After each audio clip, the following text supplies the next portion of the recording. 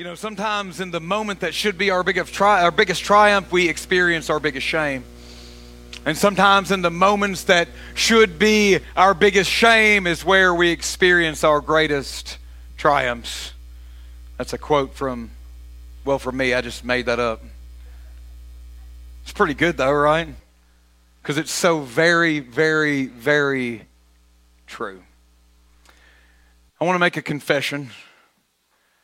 I was kind of a nerdy kid in school. It's true. I was kind of a nerdy kid, especially in elementary school. I was a little bit too chubby, and I had big, thick glasses, and I was into computers and tabletop role-playing games and Seattle grunge rock. Now, there's some places in the world where that would make you really cool. This is not one of them. And so I was teased a lot and made fun of, and you know, I was just not a very popular kid, like I said, especially in elementary school and junior high, and it was tough. And then I went through a thing in like 7th to 8th grade where I had a big falling out with the kind of circle of friends I was in at that time, and those relationships really still haven't been repaired, and so I was kind of alone as well. And so I was going into high school as you know, kind of a chubby, nerdy kid with glasses and no friends. It was tough. And I was kind of afraid of what my high school years were going to be like. You know, it was kind of unnerving, and I wasn't really sure what that was going to look like. And then something crazy happened. You know, Hart County had just built like a big, fancy new football complex, right? And they hired this big football coach that came out of Florida to come up here and revamp the whole thing. And so this guy from out of state just happened to move in right next door to me. Right next door. I mean, in the house that we shared a yard with. And so one of the very first things that he did when he moved in is he came and knocked on my door. And I opened the door and he said, "You're going to play football." And I said, "No, I'm not." And he said, "Oh, yeah, you are." And then so he skipped on by me and he went to my parents and he said, "This kid's playing football." My mom was like, "Oh, no, he's not." Anyway, long story short, I played football. You had to know Dean Schwitkovic. We called him Coach C, sometimes in love and sometimes in anger and malice. But anyway, Coach C was a special human being, and you know, his influence in my life changed everything about me. And so I entered my freshman year of high school, you know, no longer a nerdy kid, and I had shed the glasses. Not that those are bad; I wear them again now. But I'd shed those, and I'd lost all the extra weight, and I went into my freshman year of high school in shape. An athlete that I'd never been. I'd always been picked last for all the sports throughout elementary school, and now I just made the varsity football team and was holding my own there. And so I thought I was going to go in to school this transformed person, this brand new, different person, that I could leave everything that I was, which I didn't leave it behind. I secretly was still into computers and tabletop role-playing games and Seattle grunge rock. But I talk about that a lot, right? So I thought I was going to leave the old me behind and walk into the high school as this brand new person, right? This new creation, and leave everything that was behind. And you know, because I mean, my body had been transformed, my confidence had been transformed. I was made new. And so we went to school the very first week of school. Remember when kids went to school? Sorry, I'm reminiscent and hopeful at the same time. Give me a moment here. Yeah, they gave the dates, right? So we were praising Jesus. We were praising Jesus for the dates when they're going back to school. But anyway, so there used to be this ancient thing. It's an ancient tradition that we used to have back in the day when we could all gather together called a pep rally, right? Anybody remember that? I'm sure they don't do that anymore because you can't get together and you can't talk loud and you can't have bands and cheering. Never mind, I won't get on my soapbox. I'll move on to something else. But they had a pep rally for the end of the very first week of school that week on a Friday. Last thing we did in the afternoon before everybody went home because we had our first big football game that night. And so we're in there, and the crowd is going wild, man. 1,000 kids in Hart County High School gymnasium, and everybody's going crazy because it's a new thing, man. And everybody loves a new thing, right? It's a new thing, got a new stadium and a new coach and a new team and all this stuff. Everybody's excited. The band is playing the fight song, and the cheerleaders are out there doing the cheers and you know, all the stuff, man. Everybody's going crazy, and it was so exciting. And for once, I was on the other side of all that. And I was like, I can't believe where I'm at right now. This is crazy, that I would be out here with these people. It's just nuts. And so the coach gets out there and he's introducing the team. And we're standing there and we all look sharp, man. Our coach had a tradition where we had to dress nice on game day, right? So we had to wear a nice shirt and slacks and a tie on game day. We had to look good. It was a tradition. We had to look good like we meant something, like we cared about our appearance and ourselves. It just showed that our team meant something to us. And so we were out there and dressed nice and ready to go. And he starts introducing people, and he starts with the seniors, and he introduces them, and they, he says something about each one, like a nickname or how hard they've worked and the position they played. All this, he got something to say about each one. And he goes down through all the classes, finally makes it to the freshmen. And I was the first freshman to go out. And I was so excited just to lead my classmates out there. And when it gets down to the freshman, we had a big freshman class. And when it gets to us, the crowd really goes crazy. I mean, our freshman class is just like making themselves known. They're just cheering. And so the coach comes out there and he introduces me and he talks about how I'm his neighbor and how he came over there to recruit me and how just everything about me's changed and how hard that I worked. And I was so excited. And I run out there and he calls my name and I run out there to the middle of the gym floor. And I'm standing there and I just throw my arms up like this because everybody's cheering and they're cheering so loud, and my clip-on tie falls off onto the ground right at my feet.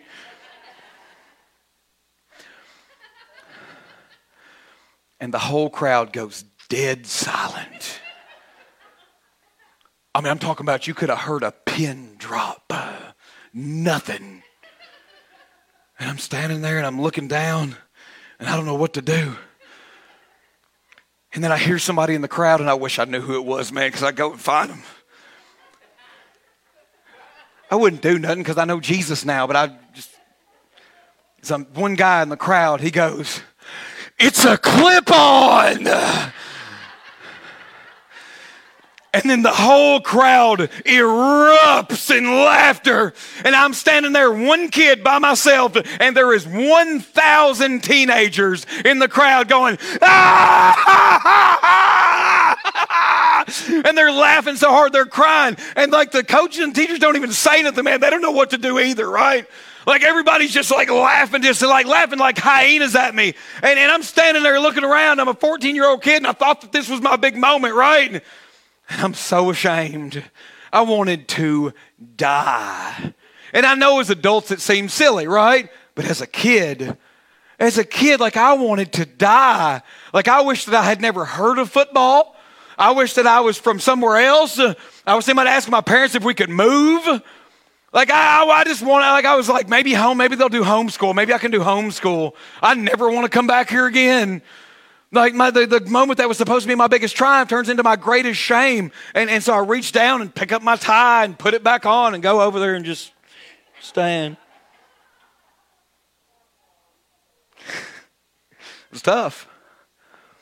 Fast forward about 10 years to an entirely different scenario. Once again, I'm standing in the middle and everybody is staring at me. And I'm ashamed. I'm ashamed of what I've done. I'm ashamed of who I am right there in that moment. And I'm ashamed of the life that I'm going to have to live moving forward from there. But I wasn't in a high school gym. I was standing in a courtroom. All eyes on me. And I have done exactly what they have accused me of doing. I was on probation and I messed up my probation. And so I deserve everything that they're going to give me. And I'm looking at 10 years.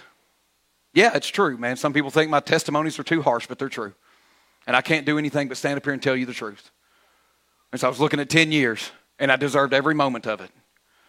And I was under the circumstance, and my lawyers were under the knowledge that they had already decided what they were going to do, that I was going to be locked up that day, that I was going to, not be leaving the courtroom that day, but be leaving with them. And I'm standing up there, and, the judge asked me if I have anything to say for myself, and I'm like, no, just that I'm sorry. I never meant for any of this to happen. And, I'm standing there, and I remember just praying and just saying, God, I'm so sorry. And God, I'm so sorry that I have wasted every opportunity that you've ever given me. I'm so sorry that I burned all those bridges. God, I'm so sorry. And most of all, I was just praying. I was like, most of all, God, I'm sorry that I'm not going to be here to be able to take care of my family. So God, would you just please take care of my family for me? And I'm just praying, standing here in this courtroom, and everybody's staring at me, and I'm standing up because it's like time, right? And I'm standing up, and I'm like, God, just please, just take care of my family. I receive whatever I've got to receive, God, and I promise I'll come out a better man, but just, please just take care of my family, because I mean, you know, Logan was not even 1 yet. Logan's not even 1.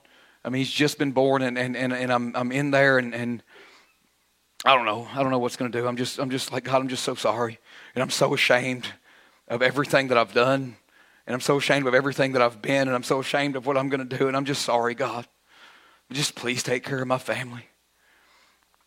And then the judge says, I want to hear from your probation officer. And I was like, no, that guy hates me. And then I was ashamed again of how mean that I had been to this dude. And so he calls him right here in the middle of the courtroom. And I'm like, this is not going to be good. They're not going to put me in the jail. They're going to put me under the jail, even if I make it to the jail. And so my probation, I'm like hoping he's not going to answer, right? And I'm like, God, don't let him answer. God, please, just don't let him answer. Let him not be home. Anyway, answers the phone, and right here in the middle of the courtroom on speakerphone, like you can hear what this guy's saying. And he's like, I'm here with Paul Grider. He's one of your, people. And he's like, yeah, I know him. And he's like, well, what do you think about Mr. Grider? And I'm just bracing myself. I'm like, golly, this is bad enough already. And all of a sudden I hear not the voice of my PO. All of a sudden I hear the voice of God come over this phone. And I hear this gentleman say, I believe that Mr. Grider has a renewed focus. He said, I believe that with the birth of his child that Mr. Grider is going to be a brand new man. He said, I believe that Mr. Grider, if given the opportunity, will complete this program with flying colors and become a productive member of society. And I was like, what? It's like, maybe he's got me mixed up with someone else. And then the judge says, so you're willing to keep him in your, under your care? And he said, oh yeah. He said, I'll be glad to. He said, I believe that this is going to be one of our success stories. And I was just floored. I was just absolutely floored. I didn't know what to do. I didn't know how to feel. I didn't know what to think except just say, thank you, God. Thank you, God. And so the judge says, okay. And he said, so this is what we're going to do. He says, Mr. Grider, you're going to go home today. He said, and we're not even going to put any new restrictions on you. We're going to keep everything the same. He said, because I believe the same thing that this man believes. He said, I believe that you have renewed focus, and I believe that you're going to complete this program, and I believe that you are going to become a productive member of society. He said, but listen, I don't ever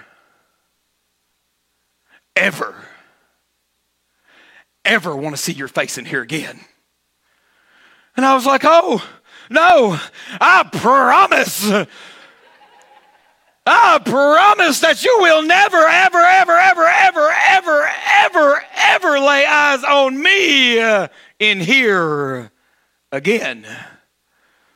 And so that day I walked out of that room in the moment of my biggest shame, experiencing one of the biggest triumphs of God that I had ever encountered in my life.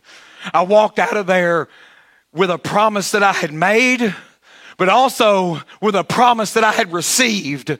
And that promise is that the grace of God is bigger than my issues. The grace of God is bigger than my past decisions. And the grace of God is bigger than anything that the world can ever throw at me, because I know that all his promises are yes and amen. And I walked out of there that day, and I want you to know that he never, ever saw me in there again, until I came to give a testimony of what God had done in my life. Can somebody give the Lord a shout of praise this morning at the Way Church? Would you stand with me for the reading of God's Word this morning? I'm in the book of Romans in chapter 1. One of the most awesome scriptures in all of the Bible. And it says this, starting in verse 14. I'm obligated both to Greeks and to barbarians, both to the wise and to the foolish. So I'm eager to preach the gospel to you who are in Rome.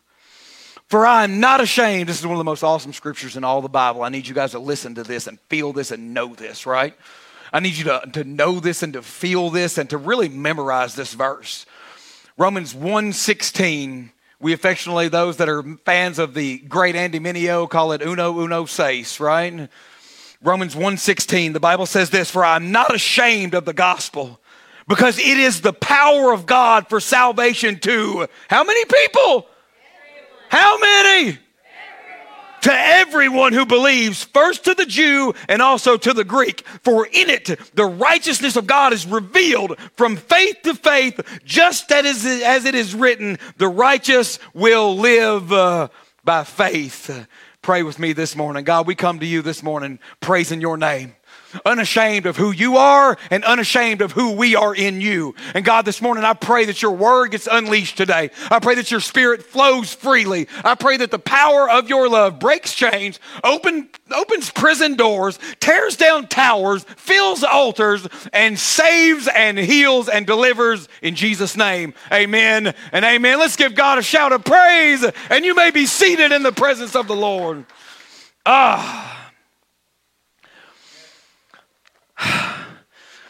I like how this verse is put in the translation. What? Fine. I like how it's put in the Passion Translation. Big win for Nikki and Carly and Beth Cooper and Savannah Judd and all them people.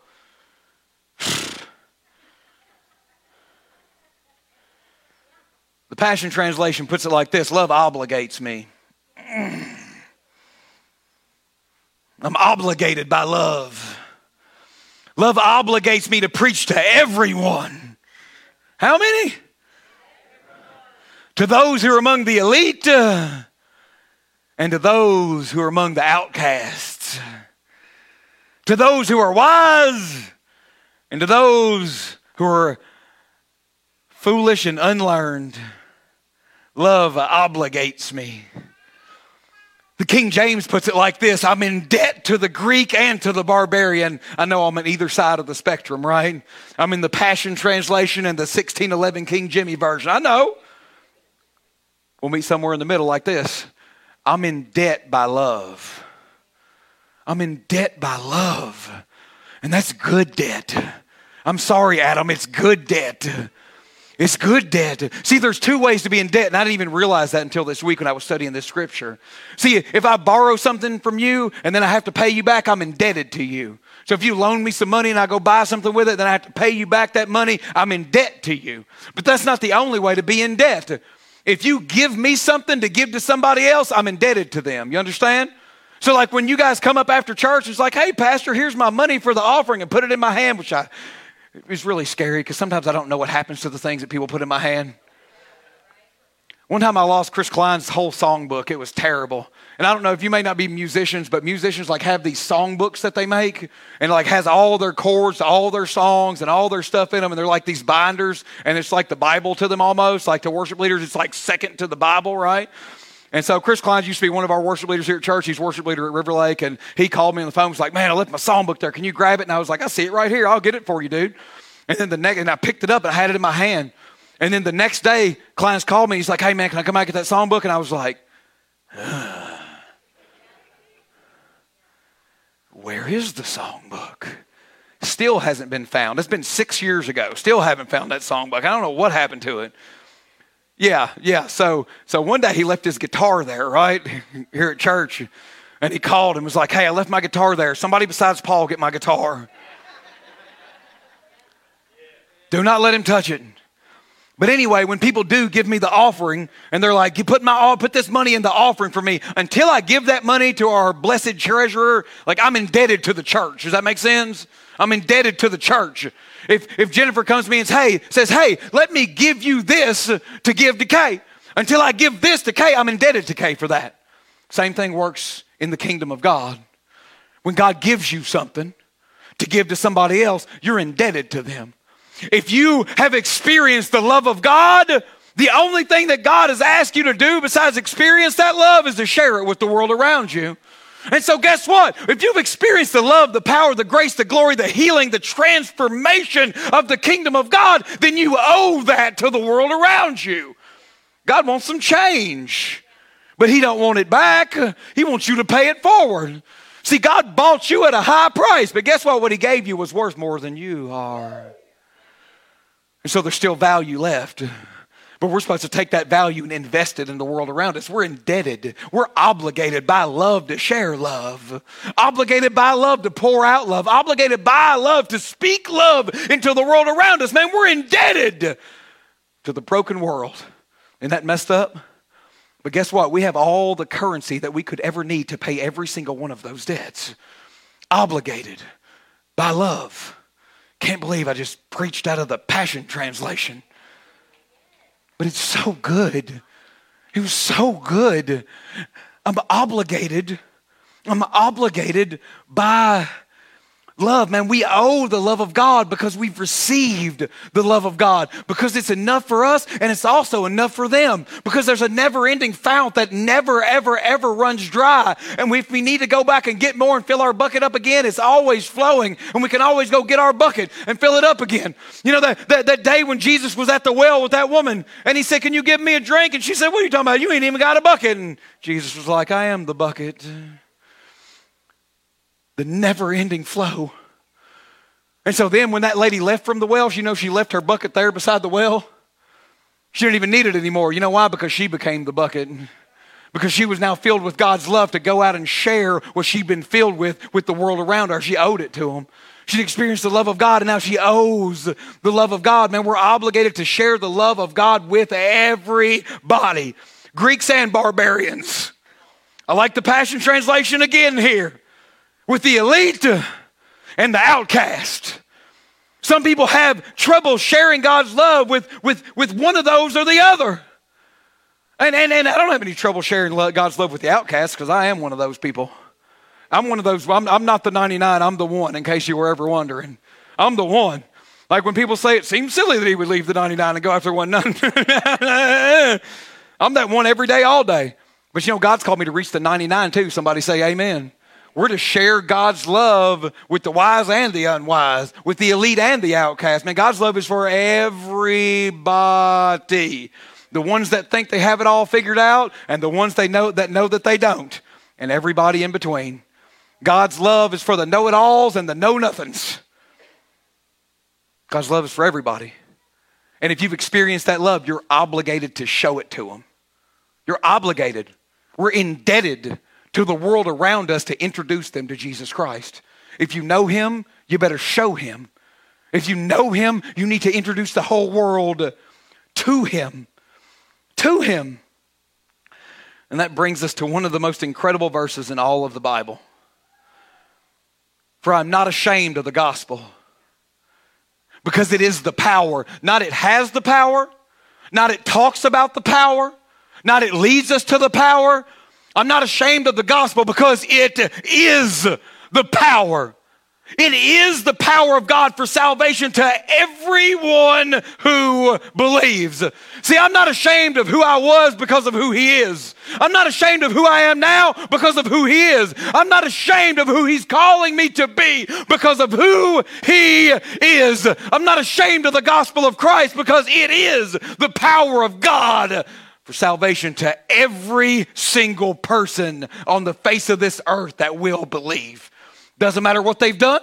Doesn't matter what's been done to them. The gospel is the power of God for everyone. Everyone. And I'm not ashamed of what God has done in my life. And you know, some people tell me sometimes that I shouldn't talk about all that stuff, man. And they're like, man, that's harsh, dude. You let some of that stuff go. But no, I'm not ashamed of what God has done in my life. As a matter of fact, what he's done in my life makes my testimony even more powerful because of how far that he's brought me. I'm not ashamed of the stuff that I did. I'm not ashamed of who I was. I'm not. Because of him. Because of the gospel of Christ. And I'm not ashamed of where I'm at now in life. You know, sometimes we sit down and go, man, I should be further along. Man, I should be doing better. No, man, I'm not ashamed of who God has made me because of him. And I'm not ashamed to go anywhere and do anything for him because of the gospel of Christ. Not because of who I am, but because of who he is. And if I keep my eyes focused on him the whole way, he'll never lead me wrong. And why would I be ashamed of the gospel of Christ? Well, there's a few reasons.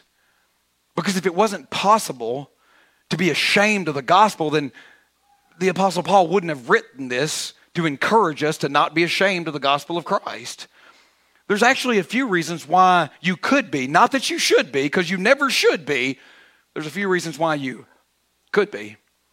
Number one is because of who we were.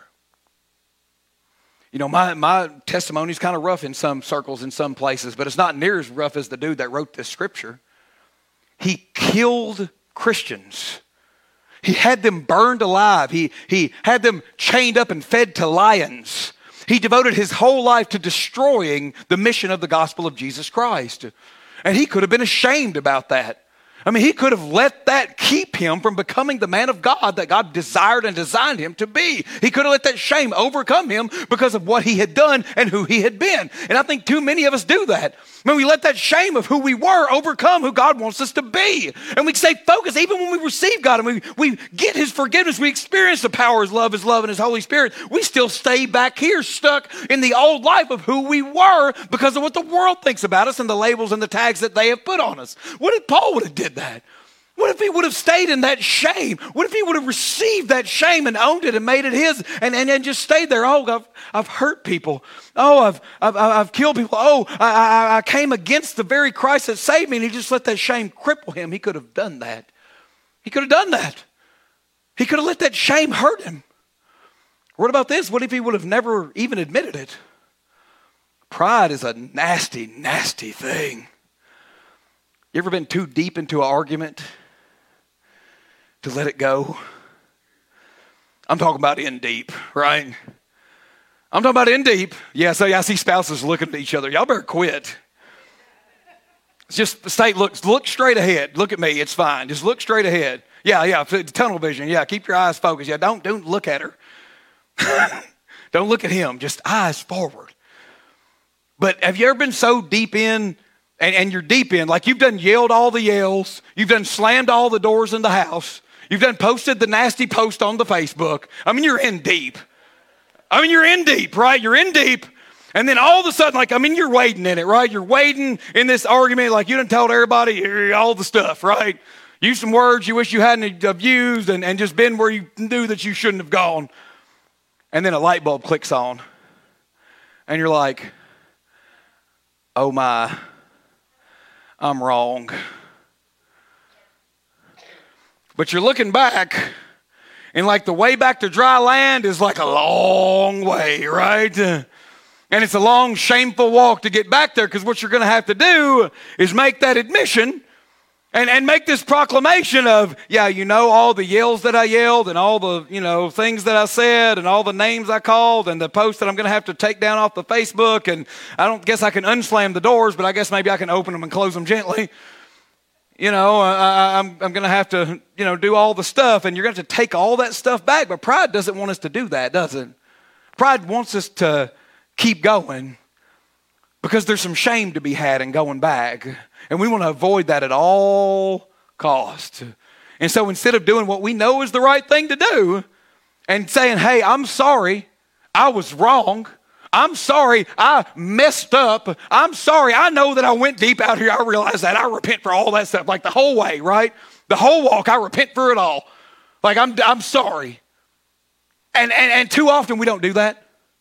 And I wonder how many marriages have been dissolved because one or the other or both was unwilling to do that because they were in too deep. And they knew that they were wrong and they could have turned it around, but they chose not to because their pride wouldn't let them. I wonder how many sons and daughters are estranged from their parents right now because one side or both are unwilling to go to the other one and say, hey, I was wrong. I'm sorry. I wonder how many business deals have broken down in the middle because, and cost everybody a lot of business affluence because one side or the other was unwilling to say, hey, we messed up. We messed up. Could you give us another chance? I just wonder how many relationships have been destroyed and how many incredible opportunities of God have been destroyed because somebody was in too deep and unwilling to turn around.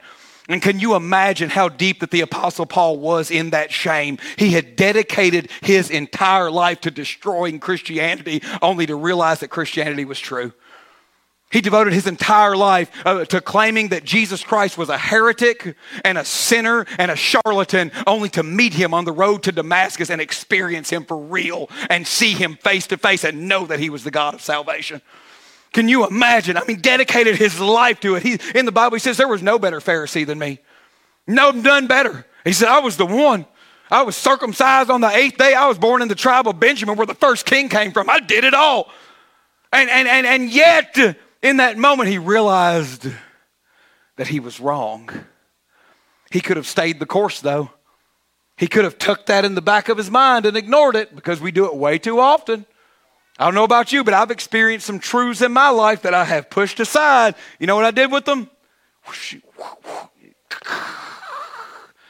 Y'all don't even see that there. Nobody's seen it. And even if you did, you missaw what you thought you saw. Nothing to see here. Nothing to see. But the Apostle Paul didn't do that. Instead, he went incredibly the opposite way. Instead, what he did was to go in front of anybody that would listen and say, hey, I didn't just mess up.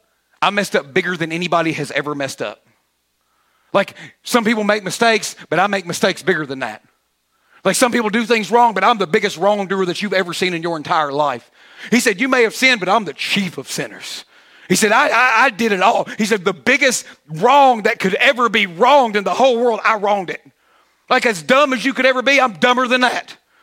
Because the decision that he had turned his back on is eternity. You understand? What is the reality of Jesus Christ is the gospel. And he repented of that in front of everybody, in front of anybody and everybody that would listen.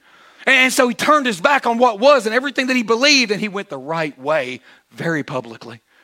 Very publicly. And that's why he has to proclaim here, I'm unashamed. I'm not ashamed of who I was. I'm not ashamed. But I mean, another reason that he could have been ashamed is where he was at right then. But he could have been ashamed because of the things that he had to suffer for the gospel. He could have been ashamed because of the experiences that he was having and the encounters he was having because he was preaching the gospel. Listen to this. It says this in the book of 2 Corinthians in chapter 11. Verse 24, it says, 5 times I received from the Jews 40 lashes minus 1. 40 lashes was a death sentence. And so 40 lashes minus 1 is a death sentence minus 1. Right? They knew it took about 40 lashes to kill somebody. He got 39 twice. He said, there was 3 times that I was beaten with rods. Once I was pelted with stones. 3 times I was shipwrecked. I spent a night and day in the open sea. I've been constantly on the move. I've been in danger from the rivers, danger from the bandits, danger from my fellow Jews, danger from the Gentiles, danger from the city, danger from the country, danger at sea, danger from false believers. That's a lot of danger. I've labored and toiled and often gone without sleep. I've known hunger and thirst and gone without food. I've been cold and naked, and besides everything else, I face daily the pressure of my concern for all the churches. Who's weak? I don't feel weak. Who's led into sin? I don't burn inwardly. Having suffered all that shame, he's not ashamed. You see, people can shame you, but you don't have to become ashamed. People can throw all that shame at you, but you don't have to receive it. You don't have to own that. You don't have to be that. And he refuses to. You know why? Because the Apostle Paul knows that the value of what he has supersedes everything that he's had to suffer for it. The value of what he has within him, the gospel of Jesus Christ, it's worth more than anything that the world can throw at him. And so he's not ashamed of anything that he has to suffer. As a matter of fact, in the book of Philippians in chapter 3, the Bible says this. In verse 8, indeed, I count everything as loss because of the surpassing worth of knowing Christ Jesus my Lord. For his sake, I have suffered the loss of all things and count them as rubbish in order that I may gain Christ. Man, God has paid your debt. In Jesus, he has given over abundantly more than you could ever imagine, and we just owe some change back. But not just because it's not just for our gain. It's for the gain of the people around us. The love that God has poured out on us, man, it's for you. Yes, receive all of it so you can get your hands on. Receive every single bit. But don't just hold on to it. Man, let it go. We owe a debt not to him. He paid that debt for us. We are obligated by the love we've been given to share the love we've been given with the world around us. Obligated by love. Obligated. The third reason that Paul could have been ashamed of the gospel is the situation that he knew that he was going into. He'd been called to go and share the gospel in Rome. You think that it's hard to be a Christian in the United States of America? Imagine trying to be a Christian in Rome, where Christians were beheaded on the regular, burned at the stake, thrown to the lions, laughed at, ridiculed. Every part of our way of life was a joke to them. And they reacted violently to every situation that we put ourselves in. And Paul could have been upset about that. I mean, he could have been terrified and ashamed knowing that he was going into a place where he would be attacked, where he would be ridiculed, where he would be mostly ignored. That's a shameful thing to think that I've devoted my whole life to this thing and they're going to ignore me. If they do hear me, they'll probably laugh at me. If I make too big of a ruckus, they'll kill me. And you know what? He was right. They did kill him. They drug him out in the town square and cut his head off in front of everybody. And you know what? I'm sure that he loved every minute of it. Because in the book of Philippians in chapter 1, he wrote this: to die is gain. To live is Christ. But I'd rather come be with you. Unashamed of where he was going. Unashamed of what he had been called to do. Not caring what kind of resistance that he was going to face. Not caring what kind of ridicule that he was going to come under. Not caring even the kind of public humiliating death that he was going to die. Unashamed of what was going on in the world around him. You know why? Because he was carrying with him something that Rome didn't have. See, Rome was all about power, right? I mean, Rome was all about power. Anybody that's a history buff knows that. They had the most powerful military in all the world. Nobody could stand against the kingdom of Rome. They were all about power. Their senates were about power. Even their religion was just about having power and control. And most of all, like I said, their military might was unmatched. They were all about power. There was nothing more powerful in the world than Rome, except one thing that was more powerful than Rome could ever be. Because see, Romans 1:16 says, I'm not ashamed of the gospel, for it is the power of God. It's the power of God. And so when you think about that, I want you to think about this. Rome fell, but Jesus rose. Can you give him praise at the Way Church this morning? As powerful as they were no match for the gospel of the living God. And so even though that country lies in ruins, the gospel of Christ thrives because it is the power of God. Verse 17 says this: for in it the righteousness of God is revealed from faith to faith, just as it is written, the righteous will live by faith. And faith overcomes fear. Faith overcomes debt. Faith overcomes pain. Faith overcomes shame. And faith even overcomes death. It even overcomes death.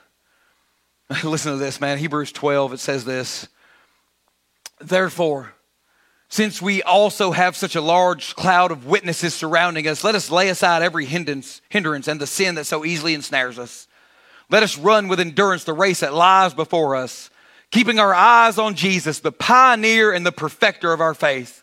For the joy that lay before him, he endured the cross, despising the shame, and sat down at the right hand of the throne of God. See, they tried to shame Jesus at every turn. They tried to shame Jesus at every turn. They didn't accept him in his hometown when he revealed to the people in Nazareth who he was. They ran him out of town, tried to throw him off a cliff. They shamed him. When he was betrayed by Judas Iscariot, they shamed him. When all of his disciples abandoned him and Peter forsook him, they shamed him. When they drug him through the streets and beat him and took him to the courtyard of the high priest Caiaphas, they shamed him.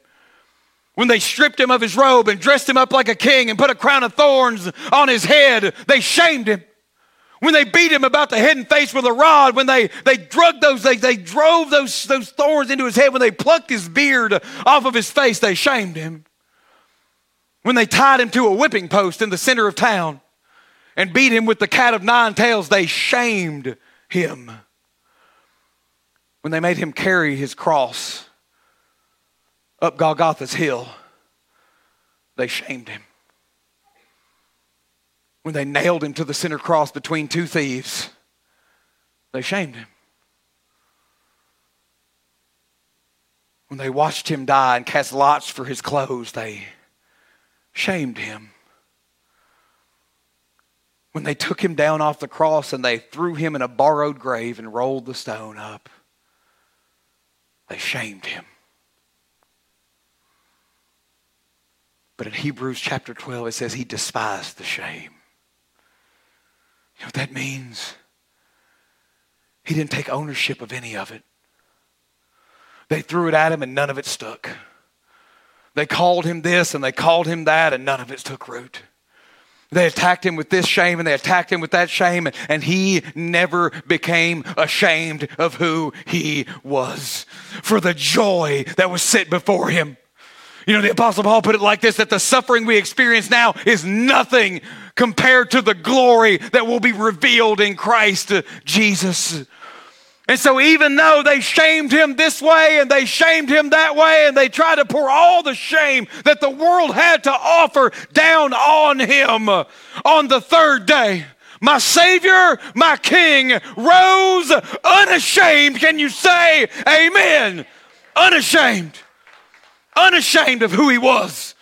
Unashamed of who he'd been. Unashamed of who he was going to be. And if you've experienced the power of God's love, if you have experienced the glory of his Holy Spirit in your life, then you too have nothing to be ashamed of. Nothing to be ashamed of. You have no reason to be ashamed of who you are because the power of God is in the gospel. You have no reason to be ashamed of who you are right now because the power of God is in the gospel. And you have no reason to let shame and guilt keep you from being the person that God has called you to be, because the power of God is in the gospel of Christ. So I'm not ashamed. I'm not ashamed of who I've been. I'm not ashamed because it's a testimony of the power of God. I'm not ashamed of who I am now because even though I struggle a lot, the gospel is enough for me. And I'm not ashamed to live out anything that God calls me to do, to go anywhere that he leads me to go, to say anything that he calls me to say, to become anything that he would bid me to become.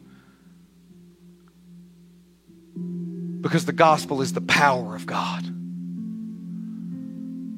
Is the power of God. You have nothing to be ashamed of if you've experienced the glory of God. Man, if you're a blood-bought, grace-covered, Spirit-filled believer in Jesus Christ, you have nothing to be ashamed of. Because, guys, there is no condemnation for those that are in Christ Jesus. None. Your slate has been wiped clean. You know, sometimes people come to me looking for the person that I used to be. I have to direct them to a graveyard somewhere because that old me is dead and buried. Can I tell you about him? Sure I can. Can I speak as him? Nope. He's dead and gone. I preached a sermon a couple of years ago called Dangerous Grace. God's grace is dangerous because it will kill the old you and leave it in the grave. But the most dangerous thing about it is that the grace of God will bring you to life. And that's not dangerous for you, but it's dangerous for the kingdom of darkness. It's dangerous for all those other people that you're indebted to to go and share that grace with, because you know what? That grace will kill the old them too. That's what we're called to do. We owe it to them. We owe it to the world to share with them what we've been given. We owe it to the people that are still in bondage to tell them we have the key. We owe it to them that are still trapped in that darkness to walk across the waters of sin in their life and reach down our hand and pull them free. We owe it to them. Love obligates me. Love obligates me to love. Love indebts me to love. So I don't have to be ashamed. I will not be ashamed of who I was because of him. I will not be ashamed of who I am now because of him. And I will not be ashamed of who I am to become because